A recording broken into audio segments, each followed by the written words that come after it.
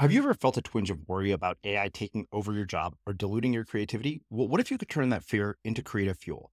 We've just published an amazing new ebook called The 4 Keys to Success in an AI World, and this is more than just a guide. It's a deep exploration into the human skills that AI can't touch, the skills that are essential for standing out and thriving, no matter how much technology evolves. We're talking about real differentiators here, like creativity, emotional intelligence, critical thinking, and much more.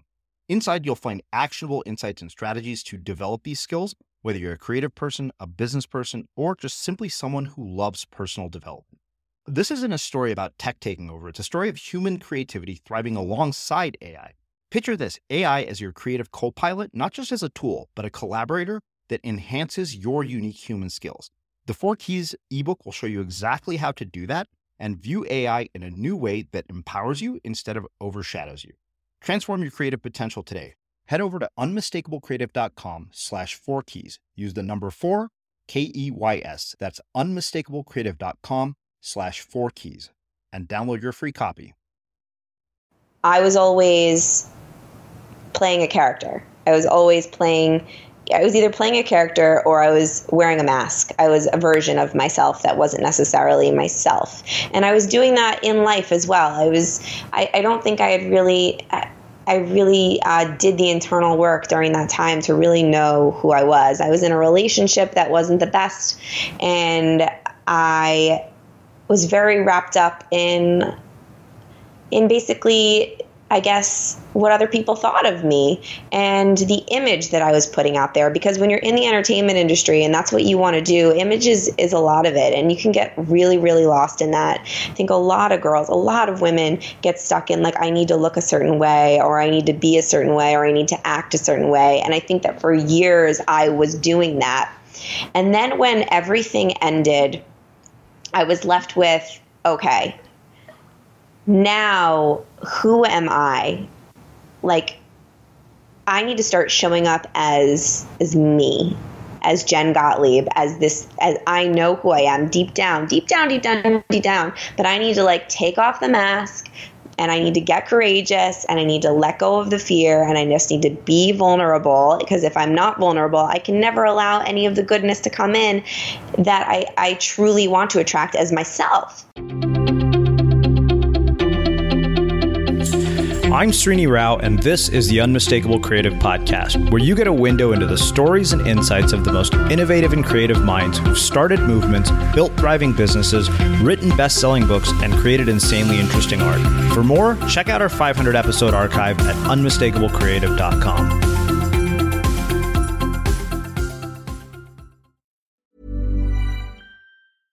This is Paige, the co-host of Giggly Squad, and I want to tell you about a company that I've been loving, Olive & June. Olive & June gives you everything that you need for a salon-quality manicure in one box. And if you break it down, it really comes out to $2 a manicure, which is absolutely insane. It's also so easy to get salon-worthy nails at home with Olive & June. The difference between how your nails used to look when you did them yourself and now with the Mani system is a complete game changer. The best thing about Olive & June, too, is it's a quick dry. Dries in about 1 minute, lasts for 5 days, and full coverage in up to 1 to 2 coats. Visit oliveandjune.com/perfectmani20 for 20% off your first system. That's oliveandjune.com/perfectmani20 for 20% off your first system.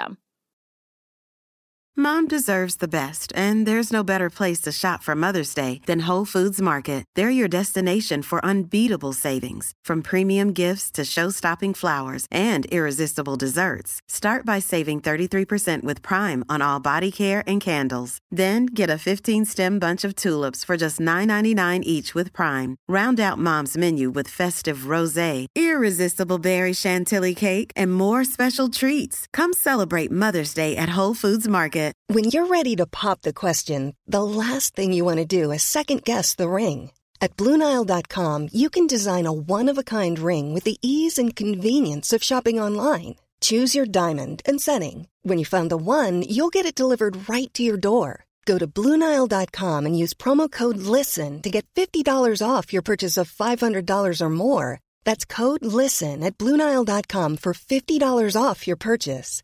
BlueNile.com, code LISTEN. I'm Sandra, and I'm just the professional your small business was looking for. But you didn't hire me because you didn't use LinkedIn Jobs. LinkedIn has professionals you can't find anywhere else, including those who aren't actively looking for a new job, but might be open to the perfect role, like me.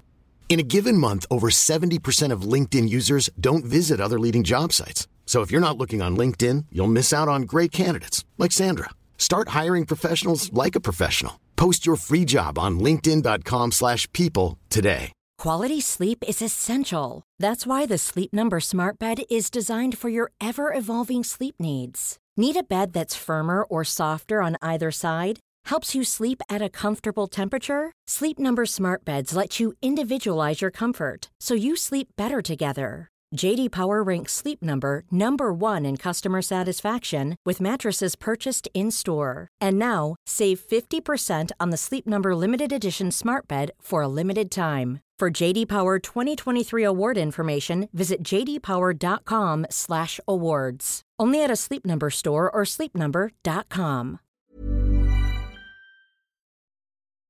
As creators, we're always on the move. Whether it's a live podcast event, a pop-up shop, or a workshop, we're constantly interacting with community, and that's where Tap to Pay on iPhone and Stripe comes in. Imagine this. You're at a live event, a listener loves your merch, or a participant wants to sign up for your course on the spot. With Tap to Pay on iPhone and Stripe, you can accept their payments right there and then, right from your iPhone, so there's no extra hardware or no delays.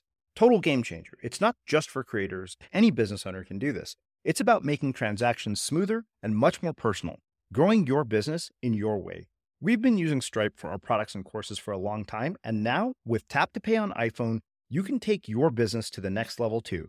So visit stripe.com/tapiphone to learn more. Remember, folks, with Tap to Pay on iPhone and Stripe, your business is always at your fingertips. Jen, welcome to the Unmistakable Creative. Thanks so much for taking the time to join us. I am so excited. Thank you so much for having me. Yeah, so I actually was introduced to you at an event that we were both at. And I remember right when you got up on stage, I remember writing down it on my notes. I was like, okay, get that person on Unmistakable Creative, because something about what you said intrigued me so much. But before we get into all of that, I want to start by asking you, what social group were you a part of in high school, and what impact did that end up having on the choices that you've made with your life and your career? Oh my gosh, that's such an interesting question, and no one has ever asked me that one. I love it. So my high school was a little different in that we didn't have the social groups weren't as defined. It was a smaller high school. I went to a charter school in Coral Springs, Florida. And I bopped around a lot. So I was always the type of girl growing up, type of kid, that I did every single activity under the sun. I did karate forever. I was like a almost black belt in karate. I did gymnastics forever. I did ice skating and dancing and singing and acting and horseback riding. And I would just bop around from every single activity to every activity. And I would get really, really good at one specific thing. And then I'd be like, all right, I'm over this one. I want to try something else, which I think, and my parents would let me. So sometimes I think, come on, mom, dad, why didn't you push me a little bit further? I could have been like an Olympic gymnast, but I actually think it ended up working out well for me because it made me well-rounded in all of these different things. And I bring a little bit of everything into what I do now. But in high school, I kind of did the same thing. So there was a year in high school where I was the captain of the cheerleading team. And then there was another year where I decided to completely quit cheerleading and be in the musicals. That's where my heart always was, with singing and dancing and acting. It was always there. But I like to try a lot of different things. And I wasn't always the most popular girl in high school. There were times where I really kind of felt like an outcast, and me and a few of my friends, like towards junior and senior year, just started like skipping school a lot. I was a little bit of a rebel. I would skip school and go out with like the college kids and go out and party. And I definitely had my rebellious phase junior and senior year. So I would say there were points in times in high school where I was really into it and really into high school, and I was a cheerleader and I was like in the clique. And then there were points in times where I like would pull back and kind of be a little bit more rebellious and not really so active in school. But the one thing that always stuck was I was always part of the theater. So no matter what, I was always kind of a pseudo theater geek, and I was always doing the musicals because that was my my passion always since I came out of the womb. I've been singing and dancing and acting and wanting to be on stage. So that ended up, because I was so into theater in high school, even though my grades senior year were pretty freaking awful. Like, I almost didn't graduate because my grades were so bad, because I was just over school. A lot of stuff happened in my family, and I was just I was rebelling a lot senior year. And the reason that I graduated high school was because I ended up auditioning to get into the University of Hartford, which has a really amazing musical theater program. And I got a really big scholarship to go there. And my high school really wanted me to be able to go to that college. They were really proud of me. They were really excited for me. And I did so well in theater in high school that my teachers hooked it up, and they passed me so that I could go to that college. And I think that essentially really, in fact, I know that kickstarted my career in acting, singing, and dancing. Because of that move. So I guess that answers that question. Yeah. What planted the seed for this love for theater and singing and dancing? Was this something that you were just exposed to growing up? Were your parents into this kind of stuff? How did it start? Well, ever since I could remember, there's videos of me from when I was 3 years old just dancing on tables. I know that sounds like I love to dance on tables, but as a kid, I could have gone a totally different direction. Good thing it went the other way.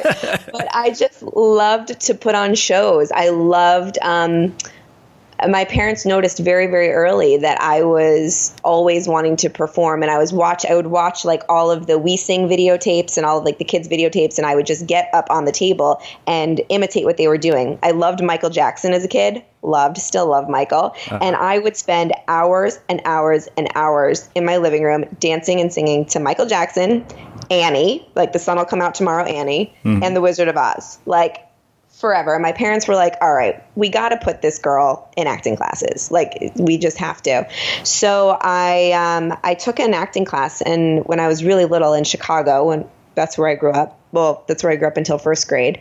And agents came into the acting class, and they picked me out, and they told my parents that they wanted to represent me. And then I started auditioning, and I started getting really into it. And that was the start of kind of just working, like my parents putting me in singing and dancing and acting classes, and me discovering that I really, really loved to do that. And then, of course, I did lots of children's theater when we moved to Florida when I was in first grade. And I immediately got into children's theater, and I did some professional theater as a child, too. I just remember, we have these moments. I don't know if you have these like memories from when you're a kid where you can specifically remember a thought that you were having. And I will never forget this one moment. I think I must have been about 10 or 12, and I was on a stage performing. And I remember thinking in my mind, like, I was just standing on stage. I wasn't doing anything. I think I was like someone else was singing, and I was standing there, and I was looking out in the audience.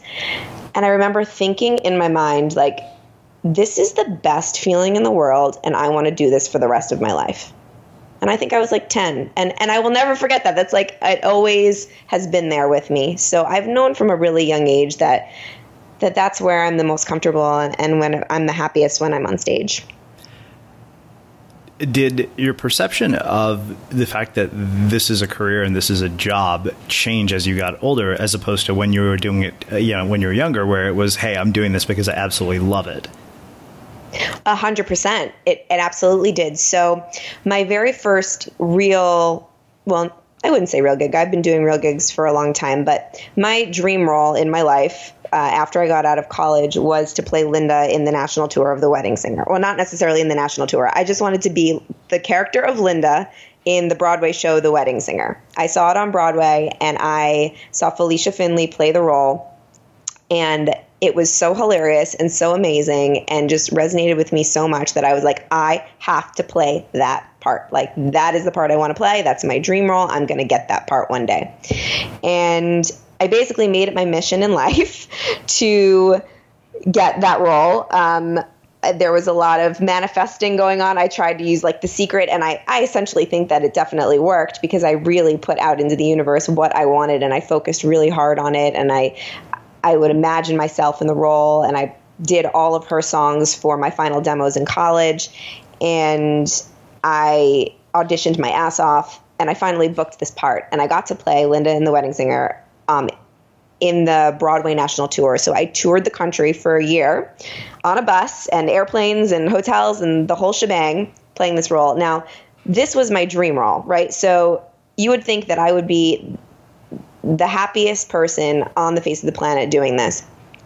Now, I was when I was on stage performing. I was like, every single time I was on stage and in that moment and performing my songs and like being with the other characters on stage and being in front of an audience, I was totally in flow and totally happy. But the actual job of being a working actor and being a gypsy and like traveling from city to city and not, sleeping on buses and not really having a home base and not having,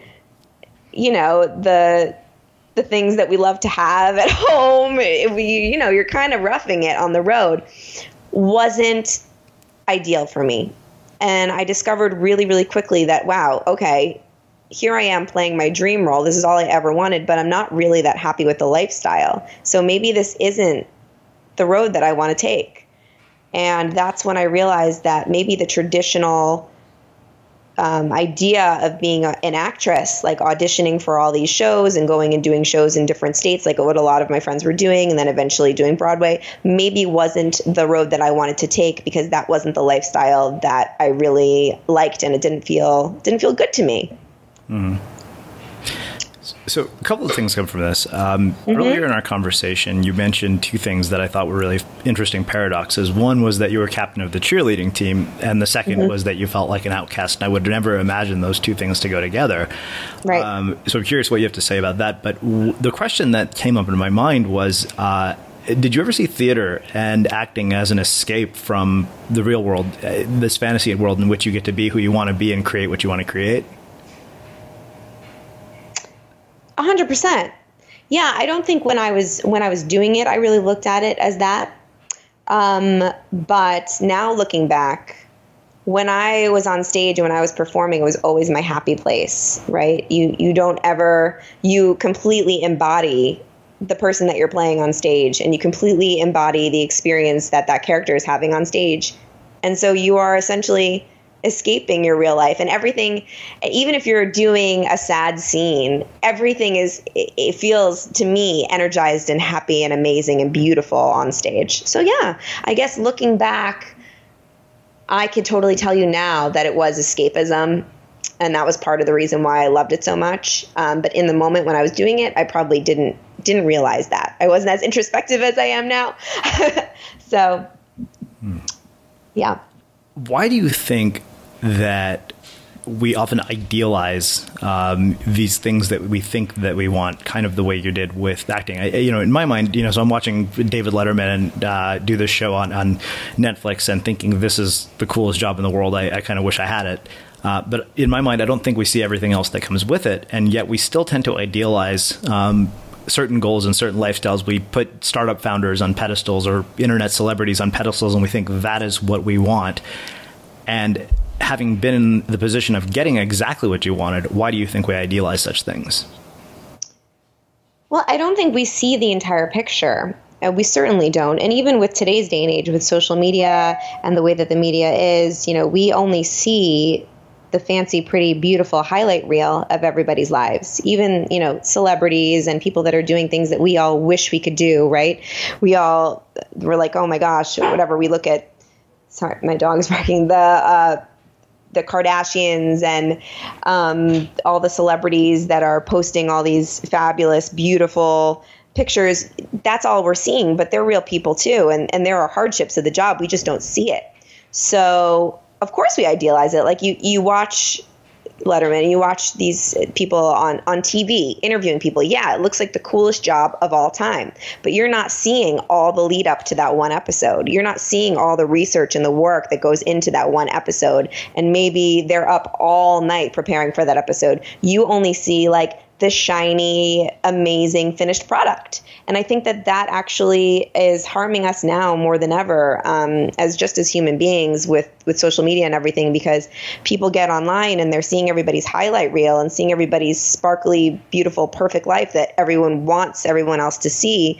And they're saying, whoa, I want that. Why doesn't my life look like that? And people are feeling like shit about themselves way too often when they're not seeing the full picture. So I guess I saw people on Broadway doing what I love to do. Yes, they're doing what I love to do. They're performing on stage. Oh my God, if I could only do that, if I could only perform on stage every single night, 8 shows a week for the rest of my life, I would be happy. But I didn't know all of the work that goes on behind the scenes leading up to that, and all of the things that you need to sacrifice to do that.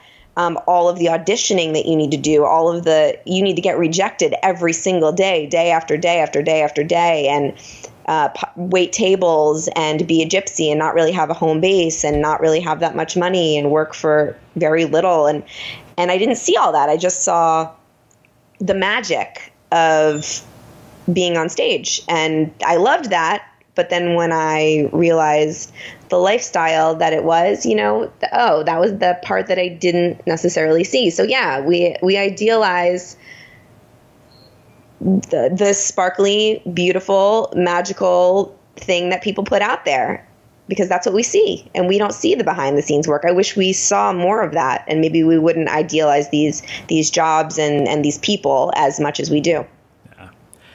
What did this period of your life teach you about mastery of craft and practice? Because I get the sense from just what you've told me about the way you approached activities and the fact that you got good at things, you had a certain work ethic that went into this. And so I'm wondering what it taught you about practice. So much. So that was the first real national tour I'd ever done. And I never really knew. We had to put that show up in 2 weeks.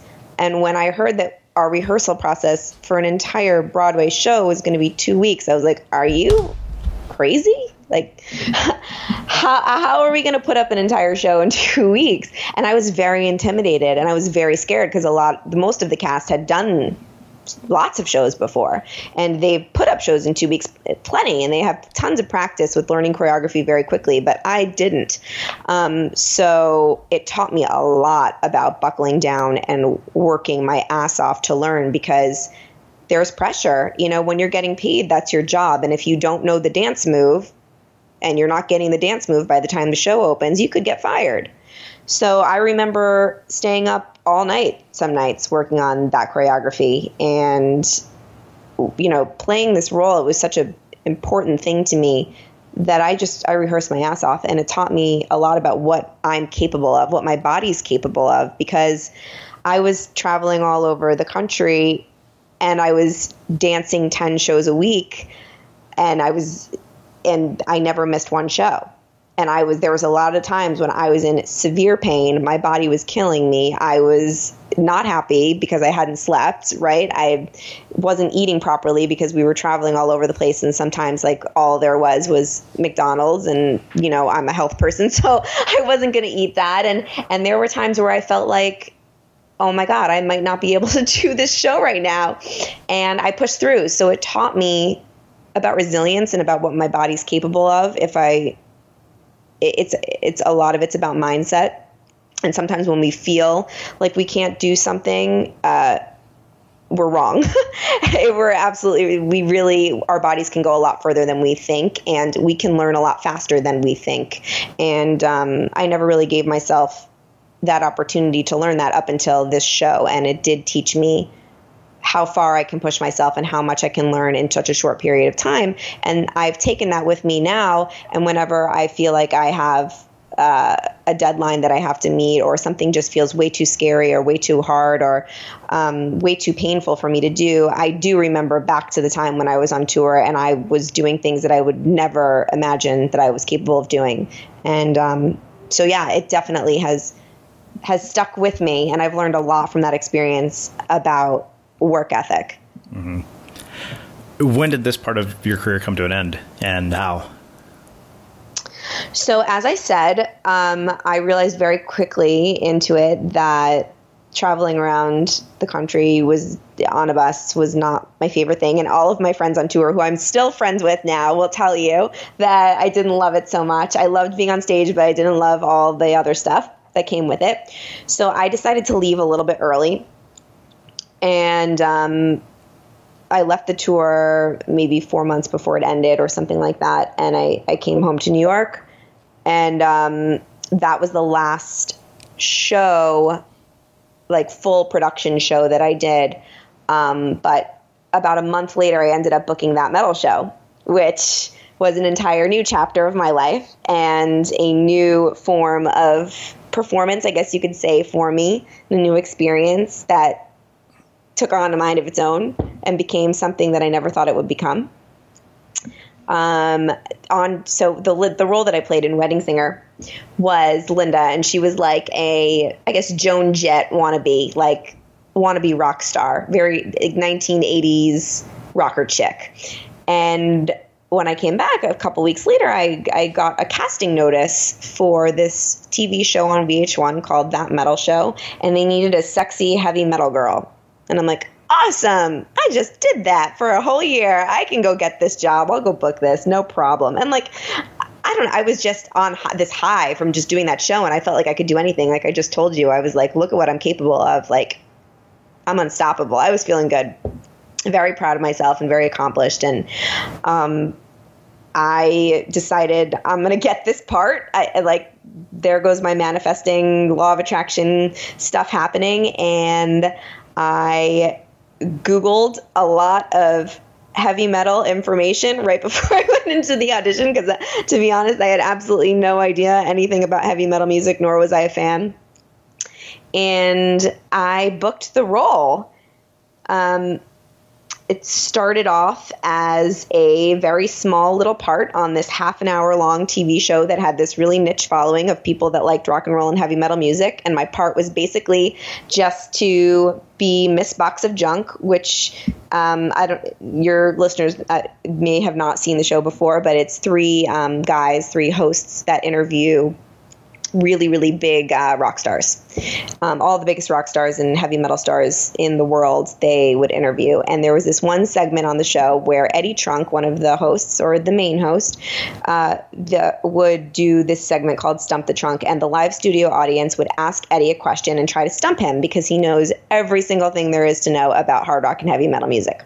And my job was, if the audience members stumped Eddie, I would bring out this box of prizes and they would pick out a prize. And that was it. I was getting paid like nothing to do this. I was just like, I didn't really say anything. It was this little tiny gig, but it was cool to me because it was on VH1 and it was a gig, and I got home from my tour and I got this thing on this show on VH1, which was a big deal. So it was great. But then it turned into something much, much bigger than that.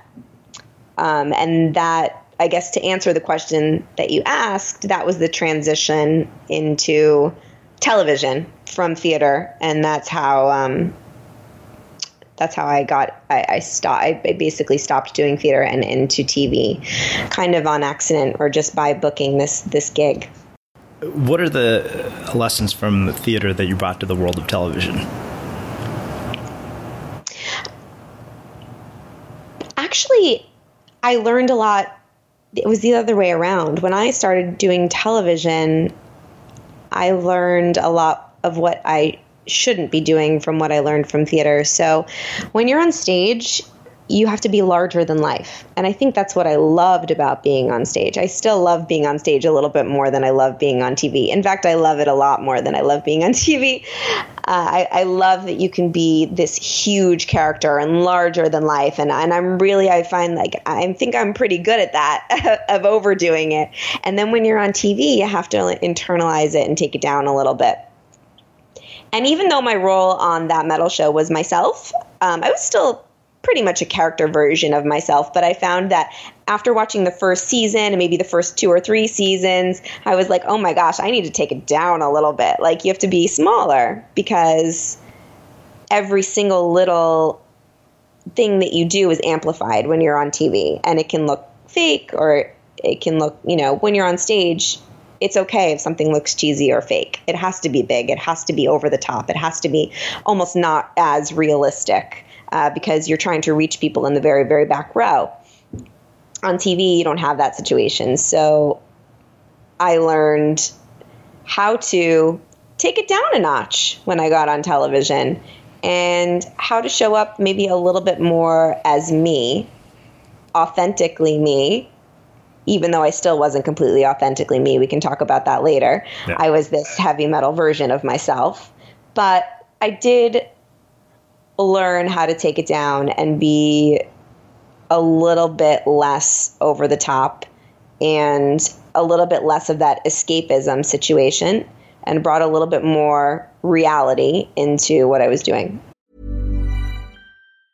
You should celebrate yourself every day, but some days you should celebrate with jewelry. Whether you want to commemorate an unforgettable moment or just bring some added sparkle to your collection, Blue Nile can offer you expert guidance and a wide assortment of jewelry of the highest quality at the best price. Go to BlueNile.com today and experience the ease and convenience of shopping Blue Nile, the original online jeweler since 1999. That's BlueNile.com. BlueNile.com. Ever catch yourself eating the same flavorless dinner 3 days in a row?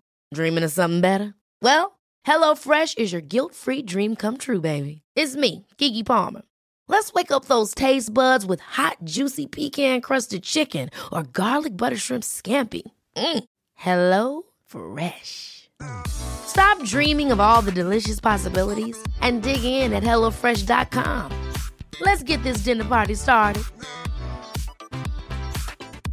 Many of us have those stubborn pounds that seem impossible to lose, no matter how good we eat or how hard we work out. My solution is PlushCare. PlushCare is a leading telehealth provider with doctors who are there for you day and night to partner with you in your weight loss journey. They can prescribe FDA-approved weight loss medications like Wegovy and Zepbound for those who qualify.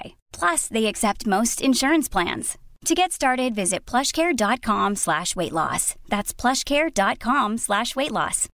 Life is full of what-ifs. Some awesome, like what if AI could fold your laundry? And some, well, less awesome, like what if you have unexpected medical costs? United Healthcare can help get you covered with Health Protector Guard fixed indemnity insurance plans. They supplement your primary plan to help you manage out-of-pocket costs. No deductibles, no enrollment periods, and especially no more what-ifs. Visit uh1.com to find the Health Protector Guard plan for you. Hey there, it's Michelle Norris. I'm host of a podcast called Your Mama's Kitchen. When I travel, I'm usually looking for a way to find a taste of home when I'm not at home. And one of the things I love to do when I am at home is entertain. And Airbnb allows me to do that. When I was in California recently, I rented a house that had a great kitchen. And when we were sitting around the table, we were all thinking, we're in someone else's house. Someone could be in all of our homes as well.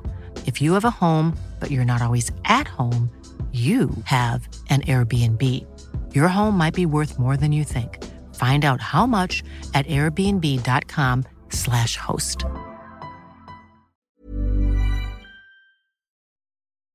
As creators, we're always on the move. Whether it's a live podcast event, a pop-up shop, or a workshop, we're constantly interacting with community, and that's where Tap to Pay on iPhone and Stripe comes in. Imagine this. You're at a live event, a listener loves your merch, or a participant wants to sign up for your course on the spot. With Tap to Pay on iPhone and Stripe, you can accept their payments right there and then, right from your iPhone, so there's no extra hardware or no delays. Total game changer. It's not just for creators. Any business owner can do this. It's about making transactions smoother and much more personal, growing your business in your way. We've been using Stripe for our products and courses for a long time, and now with Tap to Pay on iPhone, you can take your business to the next level too. So visit stripe.com/tapiphone to learn more. Remember, folks, with Tap to Pay on iPhone and Stripe, your business is always at your fingertips. Did your role in the show change over time? And from being sort of leading the musical and kind of in the spotlight, what was it like to go to a place, initially at least, from where you weren't in the spotlight? Yeah, so my role changed because, going from being the lead in the show and then having this I didn't really feel like I wasn't in the spotlight on That Metal Show when I first got it. I was pretty excited about it because I was the only girl. It was 3 guys and me, and I was happy about the gig. I didn't really feel bummed that I wasn't in the spotlight at that point in time. I felt like it was the perfect transition for me to get into television. I never really think of parts as being small. There's only small actors, right? Not small roles. I think there's a quote that's pretty popular. And I just tried to make the best out of it. And I was just grateful to have it. I didn't really feel like I had a small role. Mm-hmm. But the role did grow. I never imagined that it would. But after the first season, they called me up and they were like, all right, Jen, we are moving the show to LA. We're going to be filming in LA. We filmed in New York the first season that I did. And they said, you can come and we'll pay for your flight, but we are not going to pay for your stay, and you have to stay here for 2 weeks. So because you're replaceable. Essentially, I had only done 1 season, so they could hire somebody out in LA to do what I did. Wasn't a big deal. I wasn't like part of the show yet. I had only done it once. And at that point in time, I said to my mom, actually, I was like, Mom, I have to go do this. If I do the second season, I will be in. So I have to find a way because I didn't really know anybody in LA. So I was like, I have to find a way to pay for a hotel for 2 weeks. And I have to go out there. I have to make this happen. Because if I make this happen, it will set the trajectory forever. I just knew. I had this feeling that it was going to be big and it was going to be great. So my mom was like, props to my mom. She was awesome. She was like, all right, let's do this. I'm going to go with you and we're going to go and we'll get a hotel for 2 weeks and we'll just do it. So we went out and I'm so grateful that I did. Sometimes you just have to listen to your intuition, to that inner voice. And that inner voice told me it was like, you got to just go. You got to invest. And this was one of the first times that I learned that you have to invest in yourself. I never really understood that as much as I did after this happened, because I was like, I just got to, I was young. I didn't have really a lot of money or anything, but I asked my mom for help. I got together what I could get together and we invested, and it ended up paying off twofold, because when I got there, they said to me, all right, so the show's going to go from a half an hour to an hour. And that means that you're going to have a bigger part. And that means that you went from in under 5 to now you're going to be having lots of lines. So you're going to have to become SAG. So that's how I got my SAG card. And we're going to have to pay you SAG scale, which was a lot more money than what I was making before. So I ended up making all of that money back times 2 or 3 or something. It was amazing. And for me at that time, I was like, wow, that's so much money. It's so awesome. And I ended up having a much bigger role on the show for that initial season in LA. And then once I did that, I was in, and the show became very, very successful in its niche with our followers, the heavy metal people. I mean, they're so committed, and they're such amazing fans, and they kept our show running for 14 seasons. And by the last season that we did, not only was I on the show a lot more with the guys and doing, helping interview the guests and everything like that, but I got to have my own web series where eventually I became a trainer during this point in time. And the producer said to me, you should really talk about fitness on the YouTube channel. And so I got to end up interviewing all these huge rock stars about what they like to do in the gym and how they eat. And it was really, really, really fun to do that and like kind of incorporate both of my loves into one thing. Did you get to a point where like you were recognized on the streets? Every once in a while. Yeah, but it wasn't that big. Like our show, I'll talk about it and people are like, oh, I don't watch TV. I'm like, even if you did watch TV, you would only really know our show if you're a hard rock and heavy metal fan. We have amazing fans, and we have a pretty big fan base, but it's very, very, very, very niche-y. So whenever I would get noticed on the street, like it was a really big notice, and people would like give me a hug. Oh my God, they're very passionate. So every once in a while, but I wasn't like, I used to call myself like an F-list celebrity. I'm not like an A, B, C, D. I'm an F-list, and it's okay. And I was damn proud of being an F-list celebrity. It was awesome because the fans that we have are the best, I'm going to use a curse word, fucking fans in the world. And they're so passionate and they're so enthusiastic. And so like the few times that I did get noticed on the street, they were wonderful moments. And I felt like I knew those people, you know, like hugs all around, excitement. It's very fun to connect with that metal show fans. Yeah. So you mentioned that you've got to interview, you know, a lot of famous rock stars and really big sort of celebrities. What surprised you about them, and what, if anything, did you take away about success and the success at that scale? I know you only talked to them about fitness, but I'd imagine you might have learned a few other things from them as well. Oh, absolutely. Just that they're real. They are real people. As you said before, like, we put these people on a pedestal a lot of the times, and we envision that it's this thing that is so untouchable and not necessarily realistic. Like, it's this sparkly, shiny thing that we see.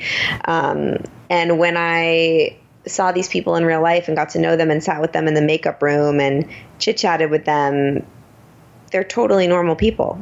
Completely just it took it all that shiny sparkliness away. And they're a lot of them are really cool, awesome, amazing, fabulous people, but just regular people, just like you and I. And they would just have regular conversations with me. And sometimes I would be really intimidated and really nervous and really scared to talk to some of them. And once I started talking to them, I was like, oh, they're just normal, just regular people. And we would talk about like their dogs or, you know, their cats or their kids or whatever. And that was a cool lesson to learn. Being around people that I would see on stage, like as this rock star, that this fantasy person that's like not even real, like playing these instruments, and just like, you know, we idolize these people, and then just having them in a room chit-chatting about carrots or whatever healthy foods they like to eat or they don't like to eat. I don't know why I just said carrots, but or with Lita Ford, we were talking about blueberries for like 15 minutes because I was asking her what her favorite healthy food is. Like, stupid, like totally dumb, you know, regular, normal human being conversations. It changed my viewpoint a lot on what I used to think about the whole celebrity thing. Who really stood out to you and why? Well, I talk about Lita Ford, and the reason I talk about Lita Ford, I think it's just so synchronistic of what happened in my life, and I think it's really cool to pay attention to the synchronicities of life for a lot of reasons. But when I was on the road with Wedding Singer, when I started doing Wedding Singer, my friend April came to me and she said, you know, your character is so much like Lita Ford. Do you know who she is? And I was like, no, who is this Lita Ford person? I had no idea.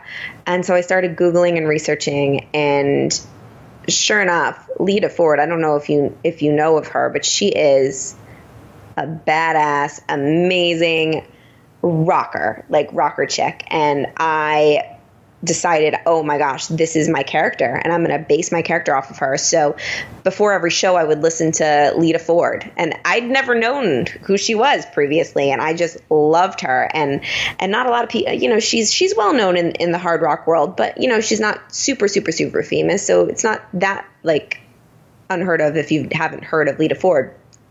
And I loved her, became a total mega fan of Lita Ford. And then circle around, next gig I get, one of the very first guests that we have on the show is Miss Lita Ford.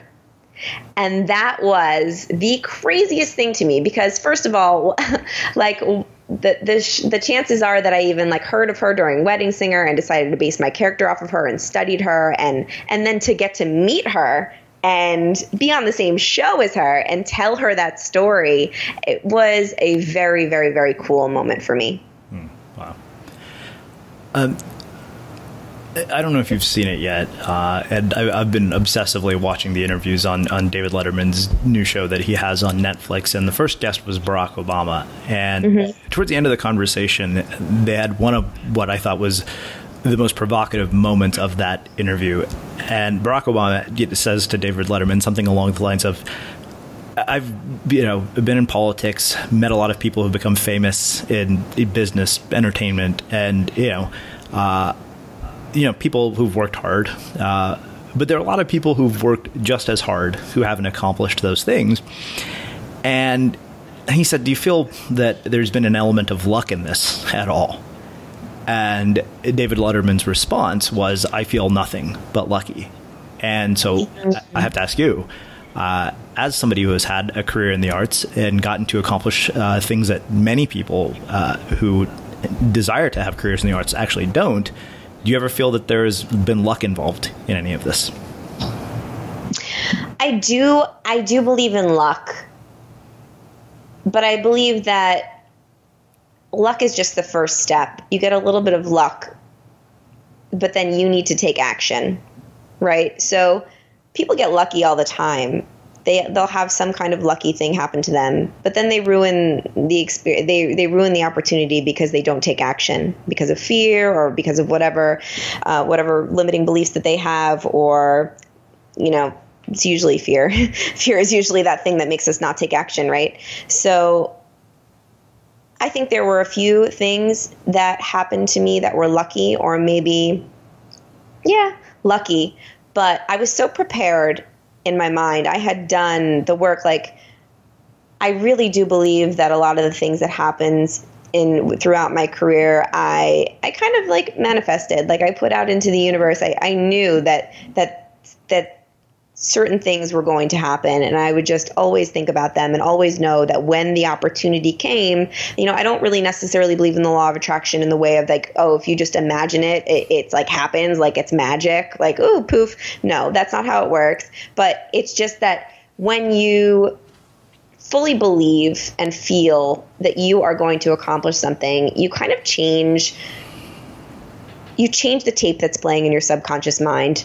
And your subconscious mind is what really actually makes us take action. So you're subconsciously moving in the way towards your goals. And on the way towards your goals, lucky shit starts to happen to you. And when that lucky stuff starts to happen to you, then you need to grasp onto that, see that luck, and be like, oh, there it is. That's the opportunity. Get it, and then take action. And so, yes, I believe in luck, but I don't think that the things that happen to me because of luck. I think they happen to me because I took that lucky moment and I took action on it. And there's one other part of this that I knew that I wanted to ask you about.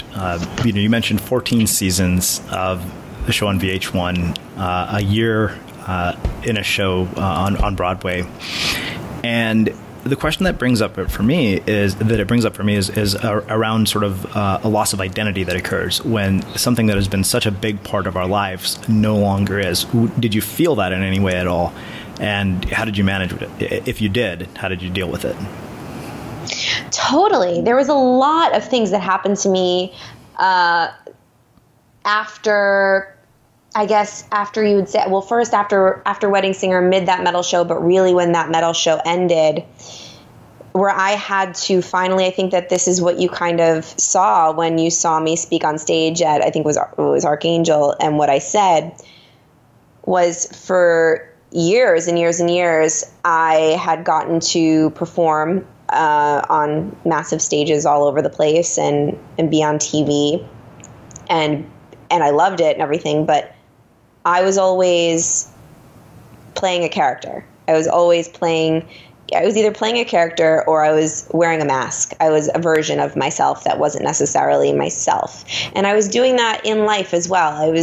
I don't think I really did the internal work during that time to really know who I was. I was in a relationship that wasn't the best, and I was very wrapped up in basically I guess, what other people thought of me and the image that I was putting out there. Because when you're in the entertainment industry and that's what you want to do, images is a lot of it. And you can get really, really lost in that. I think a lot of girls, a lot of women get stuck in like, I need to look a certain way, or I need to be a certain way, or I need to act a certain way. And I think that for years I was doing that. And then when everything ended, I was left with, okay, now who am I? Like, I need to start showing up as me, as Jen Gottlieb, as I know who I am deep down, but I need to like take off the mask, and I need to get courageous, and I need to let go of the fear, and I just need to be vulnerable, because if I'm not vulnerable, I can never allow any of the goodness to come in that I truly want to attract as myself. So I decided to really rebrand myself internally and externally. So the way that I was coming across online, and there was a lot of fear there because I had this huge fan base from that metal show. And everyone like saw me as this like heavy metal girl. And that was like my, I guess you would call it claim to fame, like my F-list claim to fame. But I was like, all right, I had to make the conscious decision to kind of let go of that and know that if those people really loved me, that they would still like me if I came out as who I really am. And that's, you know, I'm now in the health industry and mindset. And finally, I think talking about publicly the things that I truly believe in my heart. And I did a lot of self-discovery and taking down those walls and like that makeup and that mask and that the big hair and the, you know, all of the stuff, taking it all down and just being like, this is who I am. This is what I believe in. This is what I stand for. Truly was very scary and very hard. And it was a process, but it freed me essentially.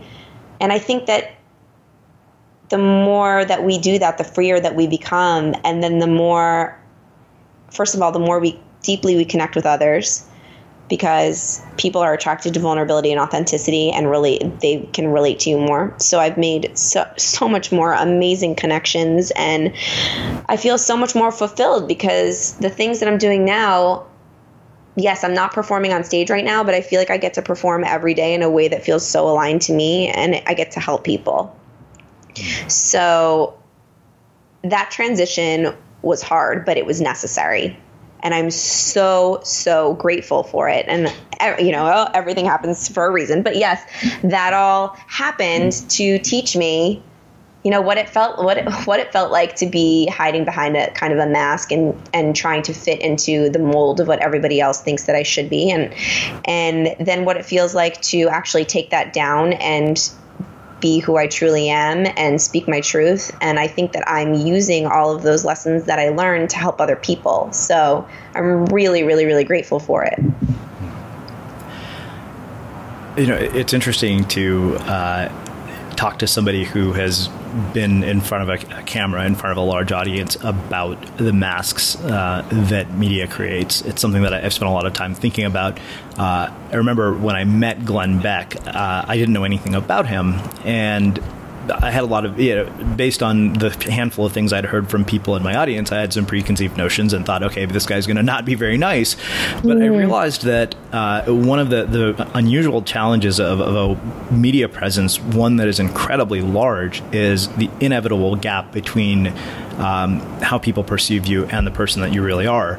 And it's something that I've wrestled with over the last year quite a bit, because I think that, you know, the way that you and I connect in the context sitting at a dinner table is very different than the context that you and I are connecting right now. And I think that's more a commentary than anything else, but I'm really interested in what you have to say about it, because I think that media and a media presence of any sort inevitably creates a mask of some sort. Absolutely. Totally. Because you're never going to really be able to get a sense of who that person is exactly, really their true core when you're just watching somebody on TV, or you're listening to a podcast, or, you know, you're watching them on YouTube or a Facebook Live, or seeing them on Facebook. Like I said, like, either way, like, still on Facebook and Instagram, if you go onto my Instagram, like, I have very curated, beautiful pictures, because that's how I like to share my messaging. And I love to make beautiful pictures. I love to work with great photographers. It's like one of the things that I love to do. I actually do run a production company now where I help people create pictures like that. I think it's fun. But so I guess you could say that it would look like, people wouldn't really get a vibe of like who I really am if they were to sit and connect with me and speak with me in person. I mean, that's just, I guess like that's unfortunately the way it is. But I've been trying to show up. I guess the more we can show up as ourselves on Facebook Live, things like where you can actually really connect with people, the better. But I mean, when it comes down to it, one-on-one, in-person connection is where it's at. That's it. And we're not really connecting with each other anymore as human beings as much as we used to. In person, sitting at a dinner table or just meeting up and talking. It's all like behind screens, which kind of, it's great for so many reasons because you can connect with so many more people and you can get pretty deep connections, but it's never, ever, ever going to be as deep and as intimate. And you're never going to get to know somebody as well or have as good of a connection with somebody than if you sit with them face to face. And so I would love, like, the next step, like what I would love to start doing is just speaking in public more and doing more public speaking or holding seminars and workshops, because I've seen the power of that. I've seen the power of, like, when you and I went to this workshop together, we could have connected all day long on social media and Facebook. And like, it doesn't matter how authentic I'm being on social media and how authentic you're being on social media. We still wouldn't have gotten that connection that we did meeting up in person and having dinner together and really like having a really nice, like intimate one-on-one human being to human being conversation. They can't match up. It's just, I don't think it's possible. I'd love to hear your opinion on that too. Yeah, I don't think they can match up. I mean, I think that it's something that, like I said, I've wrestled with all year, but I realized that the version of me that my closest friends get is a really different version than the version that, people see through my work. Yeah.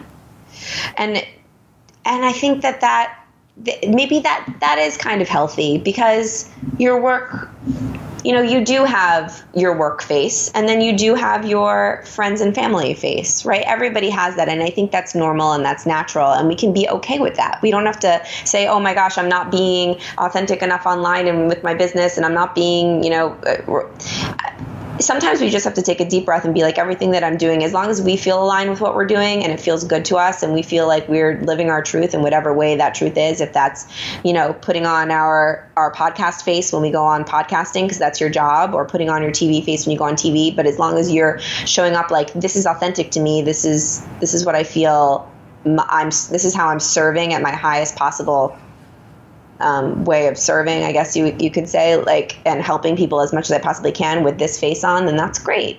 And just know that that's what it is. And you know that when you're with your friends and family, you have your other face on and you can just be that person for them. I guess that's the way that I would like to look at it. Just let go and stop overanalyzing about it and just try to show up as your true self everywhere you are in whatever realm that is. Wow. Well, this has been really, really amazing. Actually, one of my favorite conversations I've had all year. Oh my God. So I have one last question for you, which is how we finish all of our interviews at the Unmistakable Creative. What do you think it is that makes somebody or something unmistakable? Make somebody unmistakable. Being unapologetic. Just being you, doing what you love, helping people in the way that you love to help people, and being unapologetic about it. And that will make you unmistakable. Just owning it. I think that makes a really fitting end to our conversation. Where can people learn more about you and your work?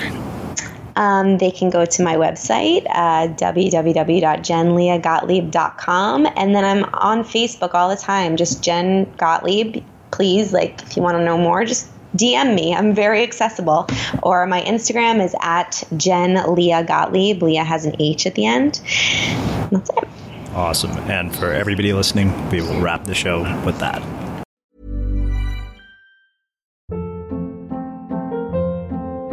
Hold up. What was that? Boring. No flavor. That was as bad as those leftovers you ate all week. Keke Palmer here, and it's time to say hello to something fresh and guilt-free. Hello Fresh. Jazz up dinner with pecan-crusted chicken or garlic butter shrimp scampi. Now that's music to my mouth. Hello Fresh. Let's get this dinner party started. Discover all the delicious possibilities at hellofresh.com.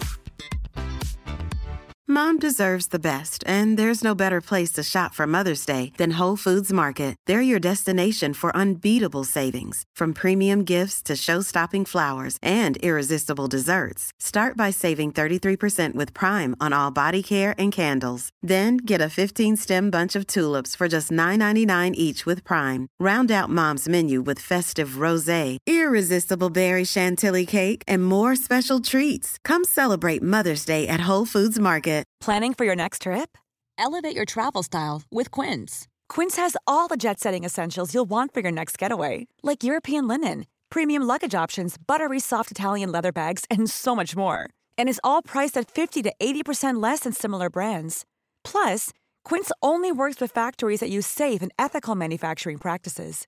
Pack your bags with high-quality essentials you'll be wearing for vacations to come with Quince. Go to quince.com/pack for free shipping and 365-day returns. Have you ever felt a twinge of worry about AI taking over your job or diluting your creativity? Well, what if you could turn that fear into creative fuel? We've just published an amazing new ebook called The 4 Keys to Success in an AI World, and this is more than just a guide. It's a deep exploration into the human skills that AI can't touch. The skills that are essential for standing out and thriving, no matter how much technology evolves. We're talking about real differentiators here, like creativity, emotional intelligence, critical thinking, and much more.